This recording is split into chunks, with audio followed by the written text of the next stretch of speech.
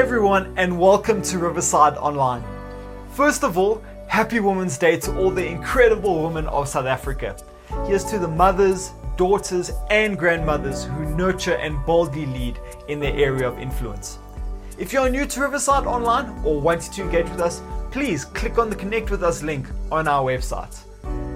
We are near the end of our Live Upside Down series, so if you have missed any of our previous messages, simply go to YouTube, Riverside Community SA.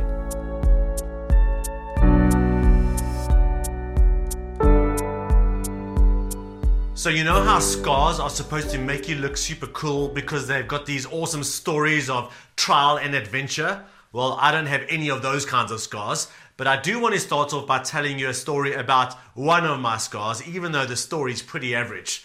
So Bianca and I were at a pastors and spouses retreat with our last church out in the Drakensberg, having a wonderful time. During one of the downtime sessions, we were in the entertainment outdoor LARPA area where they had some table tennis.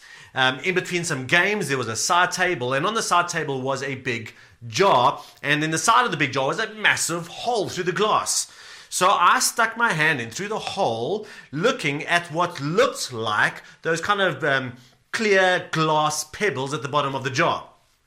But instead of my fingers closing in on some cold, hard, clear pebbles, it was actually those gooey, jelly things that people put at the bottom of jars. Felt like eyeballs to me, so I pulled my hand out, and there was a perfectly positioned shard of glass to slice my hand open.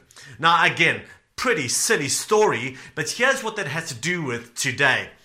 We are in the final straits of the Sermon on the Mount where Jesus has said, this is who I am and this is what my kingdom is about. And now instead of leaving us in a position where we go home, we evaluate his sermon, we comment about whether he told enough jokes or not, and then go away unchanged, he is doing what all good preachers do, and that is he's pushing for a verdict. He's pushing for a response where he's leaving us only one of two options, not 20 options or 2,000 options, one of two options. Are you in or are you out? And so today, in today's message, we are going to be speaking about a case of mistaken identity. Just like I had a case of mistaken identity in that pastor's retreat, and it actually turned out to be quite dangerous for me and could have been far worse. So Jesus is going to teach us just how, when it comes to false teachers and false disciples, a case of mistaken identity, it too is equally dangerous. So let's read together what Jesus has to say. Matthew chapter 7, we're going to start at verse 15, where Jesus says, "Watch out for false prophets. They come to you in sheep's clothing, but inwardly they are ferocious wolves. By their fruit you will recognize them. Do people pick grapes from thorn bushes or figs from thistles? Likewise, every good tree bears good fruit, and a bad tree bears bad fruit. A good tree cannot bear bad fruit, and a bad tree cannot bear good fruit. Every tree that does not bear good fruit is cut down and thrown into the fire. Thus, by their fruits you will recognize them." Let's stop there for now. So firstly, Jesus is going to talk to us about mistaken identity when it comes to false teachers. Now here's what you need to know about what Jesus is saying here. He's not, in this case, speaking about false religions and false cults and sects out there. He is speaking about false teachers within the ranks of Christianity. Now, I don't know what comes to your mind when you think about false teachers, but here's what Jesus wants you to know. He wants you to know that they look like sheep. Right? They look like sheep. They're nice and they're warm and appealing and they look like you and you like them. They look like sheep. You see, false teachers don't always look like and act like weird psychopathic suicide cult leaders. They can have very attractive ministries and they can be nice and eloquent and likable, and they can have great books and great influence, and they can have great worship albums. And now Jesus is asking us to do something which will make some of you feel quite uncomfortable, and that is to take a second look at some of these teachers and learn to discern whether behind this sheep-appearing person is actually a wolf. Now think about this with me, and I know it's a bit of a simplistic illustration, but if you had to walk up to a real sheep, you want to give it a hug, you want to give it a bit of love, but it actually turns out to be a wolf. Is that like a big deal or a medium deal or not such a big deal? I think you'll very quickly find out that it is a big deal. In fact, it is a very dangerous thing to mistake a wolf for a sheep. So Jesus is asking us to take this very seriously. Now, when it comes to evaluating whether there are some false teachers out there, there's kind of two ways we can go. I think for some of us, our circle is too small. Our circle is too small. And what I mean by that is anyone who doesn't agree with your pet doctrine, your particular view on the end times, or your particular view on Israel or blood moons, or whatever gets you excited, anyone who doesn't agree with you is a heretic. And you blast them, especially on social media, right? Now, if there was one person who loved theology and loved truth, it was the Apostle Paul. I mean, he was theologically very thorough, and he wanted to make sure that he was dotting the I's and crossing the T's. Now, in the book of Philippians, he was in prison, and he heard about these other teachers out there, and we don't know how this looked exactly, but they were out there to discredit Paul in the way that they taught. This was all about one-upmanship, and their motives were impure when it came to them preaching the gospel. And this is what Paul had to say. He says this, and this kind of gives me some pause here. He says, but what does it matter? He says, the important thing is that in every way, whether from false motives or true, Christ is preached. And because of this, I rejoice. So Paul is not endorsing their motives. He's not endorsing their methods. But Paul could step back and see a bigger picture and see it in a positive light. And so sometimes when it maybe for me, I'm getting hypercritical of some other teachers out there, God kind of taps me on the shoulder with this verse and says, Stephen, maybe your circle is getting too small. But when it comes to the Sermon on the Mount and these verses in Matthew 7, that's not what Jesus is speaking about. He's speaking about those of us for whom our circles are too big. We're welcoming too many false teachers into our circle of influence. And Jesus is saying there are very real false teachers out there, and they don't look dangerous. But he's trying to get us to understand that they are very dangerous. Now, maybe you're a new Christian, and I don't know if this is going to shock you, but not every book in a Christian bookstore, and not every podcast, and not every worship album, and not every influential ministry is a good, healthy ministry. It is good, healthy influence. In fact, some of them are actually dangerous, even under the guise of Christianity. And what makes this so tough is that so often the false teachers are attractive, and we are attracted to their ministries. We like what they put out. You see, they're never like 100% wrong. That wouldn't be a wolf in sheep's clothing. That would be a wolf. You see them from a mile away. Jesus is warning us against a wolf in sheep's clothing, where we need to take a second or a third or a fourth look with some incredible levels of discernment. I know from time to time, Craig and I, and maybe you've had to do this as well, where you've had to just come along someone out of a concern about a certain influence, a teacher in their lives, and you've had to just bring something to the fore.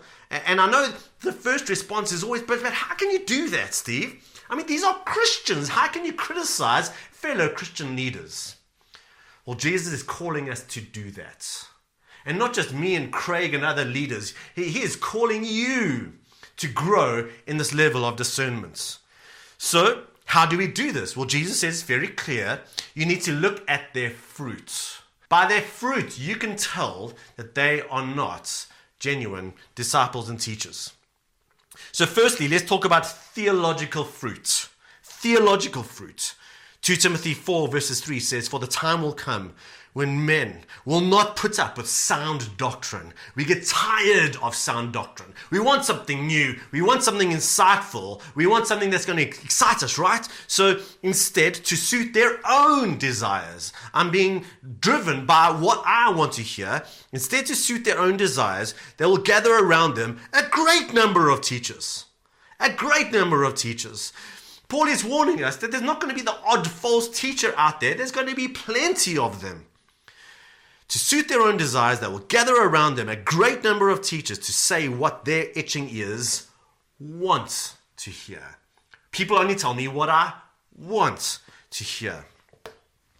Now, when it comes to evaluating theology and doctrine, maybe those words are a bit intimidating to you. Basically, what that means is, what does the Bible say on any one particular topic? And let's put it together and see what God's heart is on this topic. That's doctrine and theology. We need to understand that there's kind of core doctrine, and then there are secondary issues, and maybe even tertiary issues. I like to talk about closed-handed doctrine versus open-handed doctrine.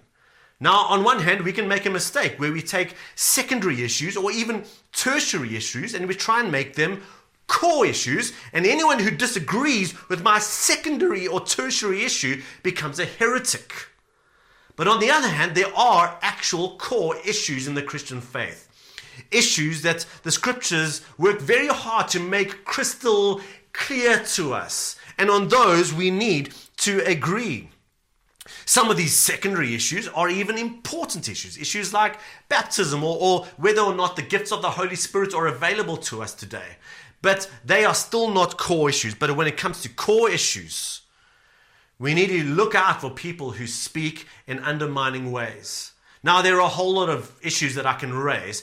But number one, we need to look out for how people talk about Scripture.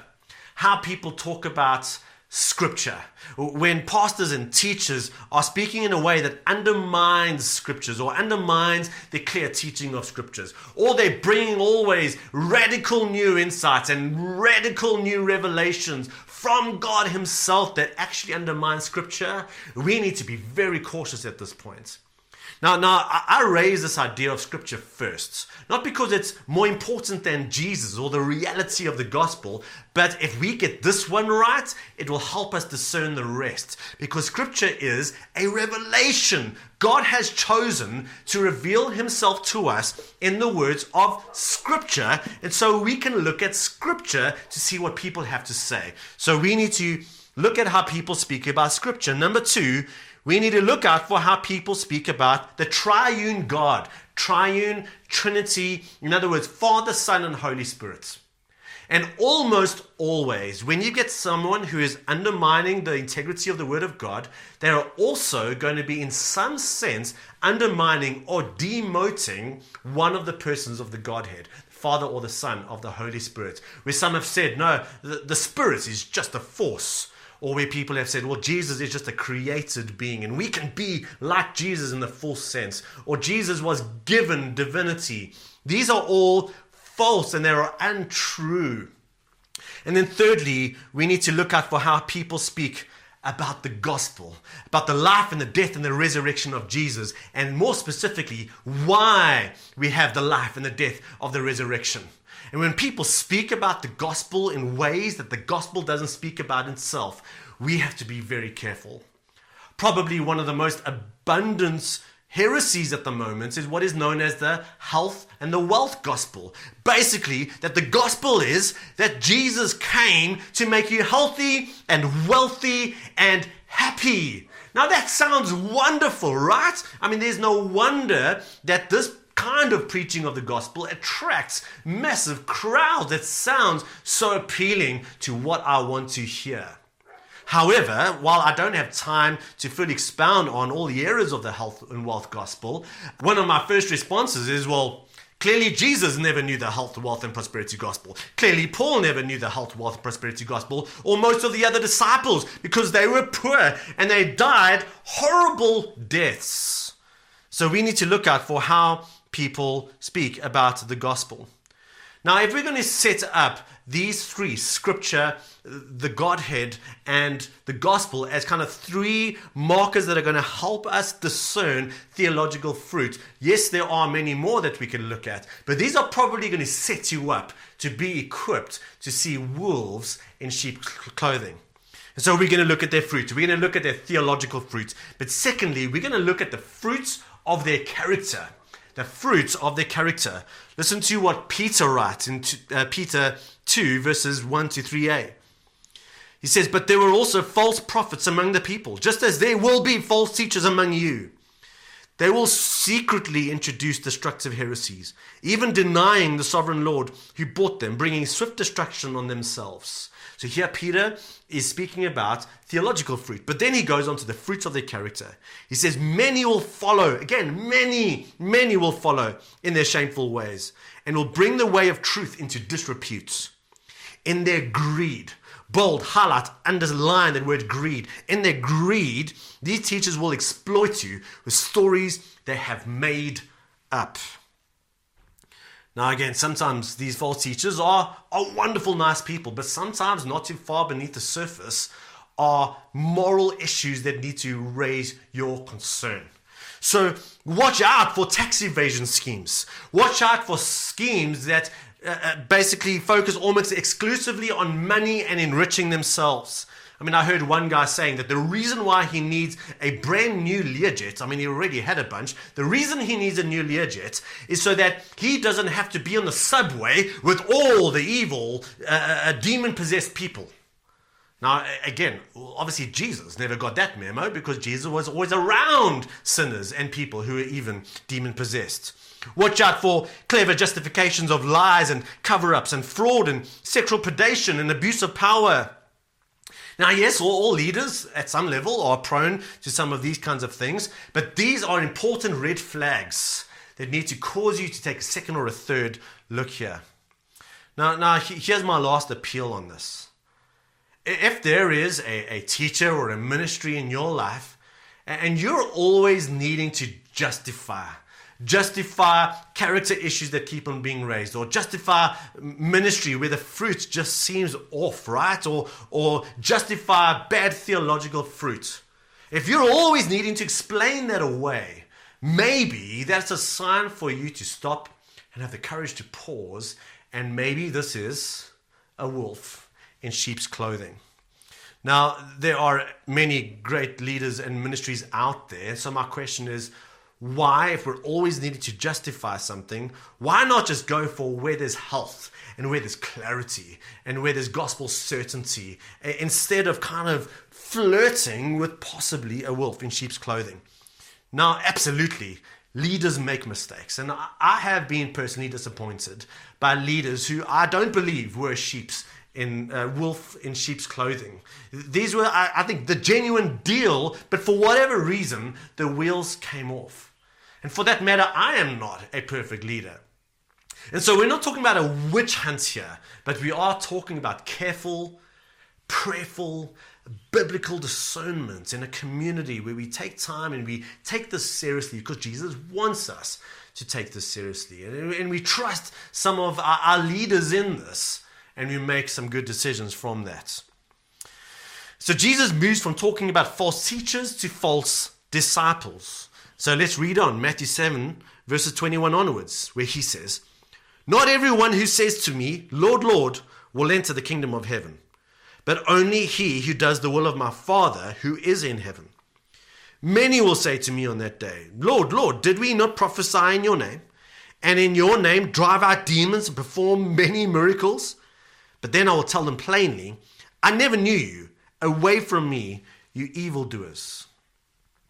Now this kind of came up last week, and again, maybe this might shock you, that not everyone who calls himself a Christian, according to Jesus, not according to me, according to Jesus, not everyone who calls himself a Christian is actually a Christian. And again, these are not evil people. These are not cat murderers and sex traffickers. These are people in this passage who are in church. These are people who are doing ministry. These are people who maybe even hold ministry leadership positions. These are people who somehow, and this blows my mind, somehow God has even used them to do some supernatural things, right? And so how do we make sense of this? Well, according to Jesus, the biggest marker here is going to be their lifestyle. Because he talks about those who do the will of my Father in heaven versus those who, he says, "Away from me, I never knew you, you evil doers." So he's not talking about Christians, imperfect Christians like you and me, who fall, who are on the narrow path, who are stumbling with Jesus, who are stumbling in community, who are falling forward and are on the path, and sometimes the difficult path of transformation. Jesus is talking about people for whom there is zero evidence of transformation, zero evidence of lifestyle change. There is nothing about them that indicates that they have met the risen Jesus Christ and that they are living in the presence, and the presence of Jesus is in them. Now, maybe you remember the story of the prodigal son. And one of the things that story shows us is that there are two ways to be far from God. The one way, which is maybe the first thing that comes to mind for some of us, is the way of the younger son. That is the way of just, I'm walking away from this. I'm walking away from my father. I'm walking away from his house. I'm going to take this into my own hands and I'm going to fall into sexual promiscuity or whatever. But, it's kind of the obvious sins. That's the way of the younger brother. But what that story also tells us is that the older brother was equally far from his father's heart. But his root wasn't to fall into so-called obvious sin. His root was a sin of religiosity, the sin of pride and self-righteousness. These are sins that we kind of reward often in a church context. And yet the story tells us that he was also far from God. And so Jesus is kind of addressing both of these people in this story over here. Now, I want to be very careful here because I don't want to incite any judgment or self-condemnation for anyone who is actually a disciple of Jesus. But this is something that we need to pause and think about. The scriptures say that we need to work out our salvation with fear and with trembling. And so every now and again, to take an audit of our salvation is a good thing. So here are some questions that I'm going to ask you to ask of yourself, but also to ask of God. Assume that maybe you've got some blind spots. Assume that maybe God sees something in you that needs to change, that you don't know about. And again, this isn't only to discern whether or not there's a false faith here. I think asking these questions can also promote greater faith and lead genuine believers into higher levels of faith and discipleship. So here's the first question I want you to ask of yourself, but also to ask of God to make clear to you. And the question is this: do I love Jesus? Do I love Jesus? Do you know it's possible to love church and churchy things? Do you know it's possible to love ministry? It is possible to love morality without loving Jesus. Obviously, it's also possible to love sin and to love the world and our fleshly desires without loving Jesus.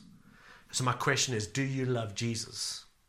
When you see him speaking about his kingdom, where you see him living in this world, where you see why he came to die and rose again, do you love Jesus? Are you drawn towards him? Is there something stirred in your heart where you grow in love and passion and worship of Jesus? Do you love Jesus? Question number one.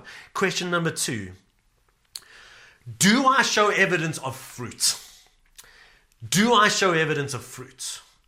I mentioned earlier a verse that I'm going to read the whole verse. It says here in Philippians 2 verses 12 to 13, continue to work out your salvation with fear and trembling.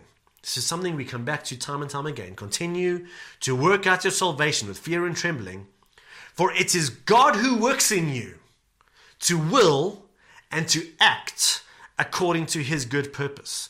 So if we stick with this verse, if we're going to work out our salvation with fear and trembling, there needs to be some evidence that God is at work in me. And that's what we call fruit, that God is bearing fruit in your life and fruit in your character.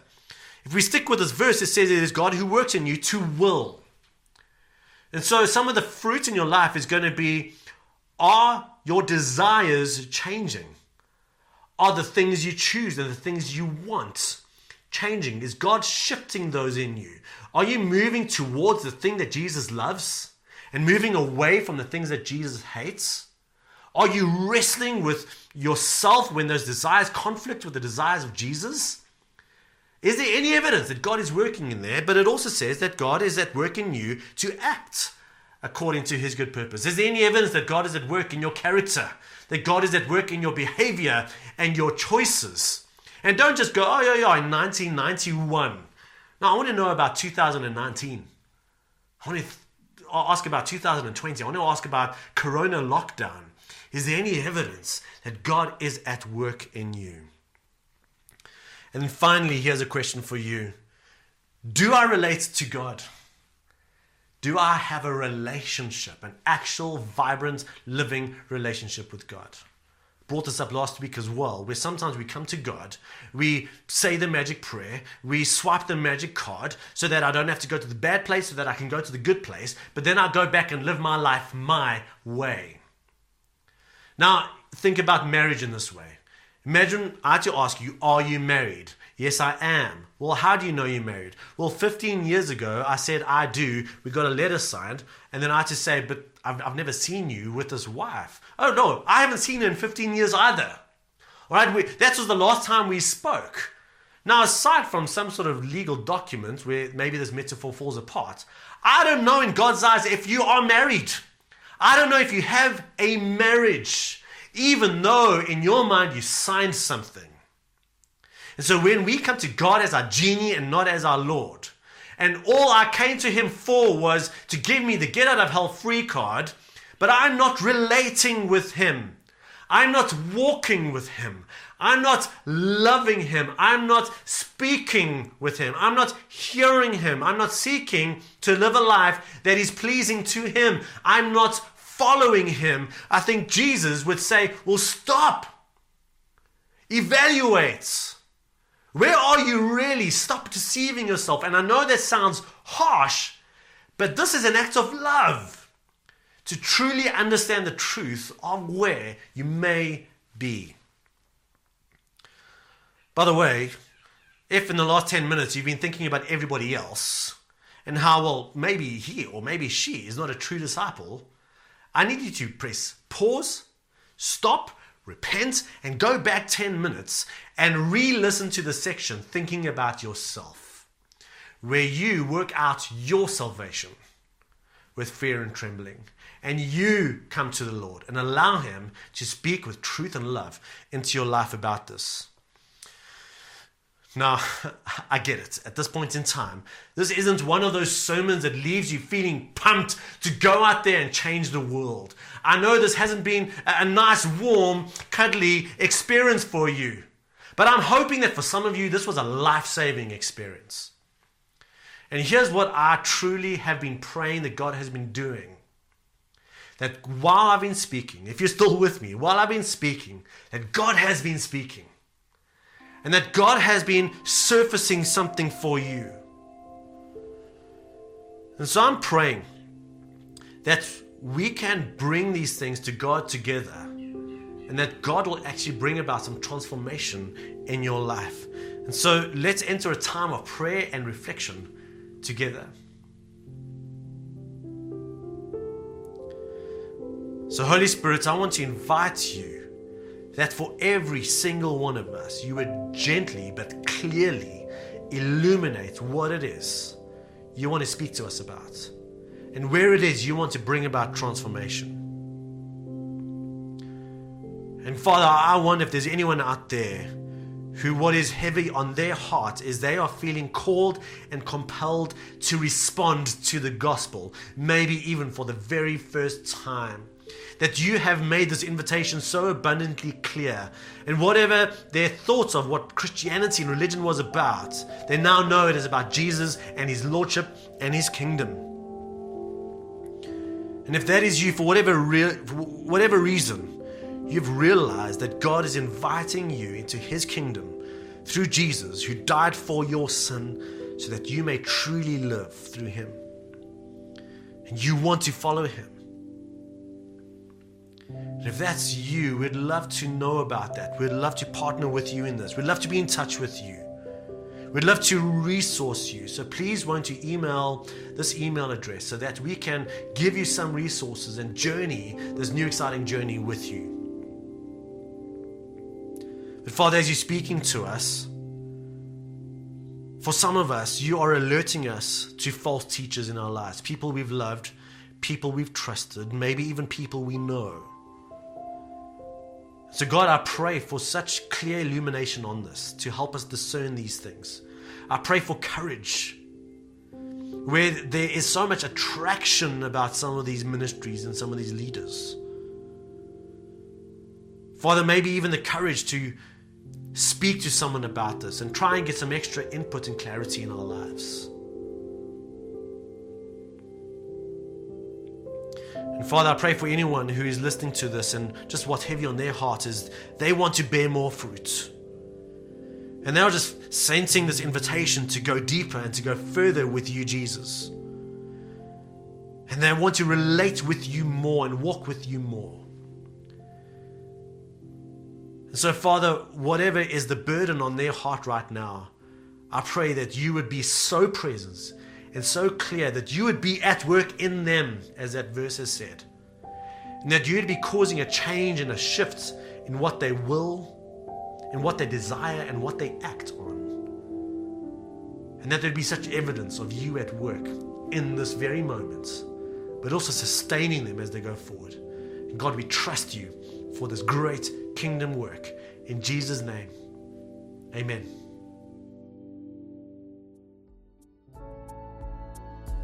Thanks for joining us today, guys, and please stay connected with us on our social media platforms. See you next week.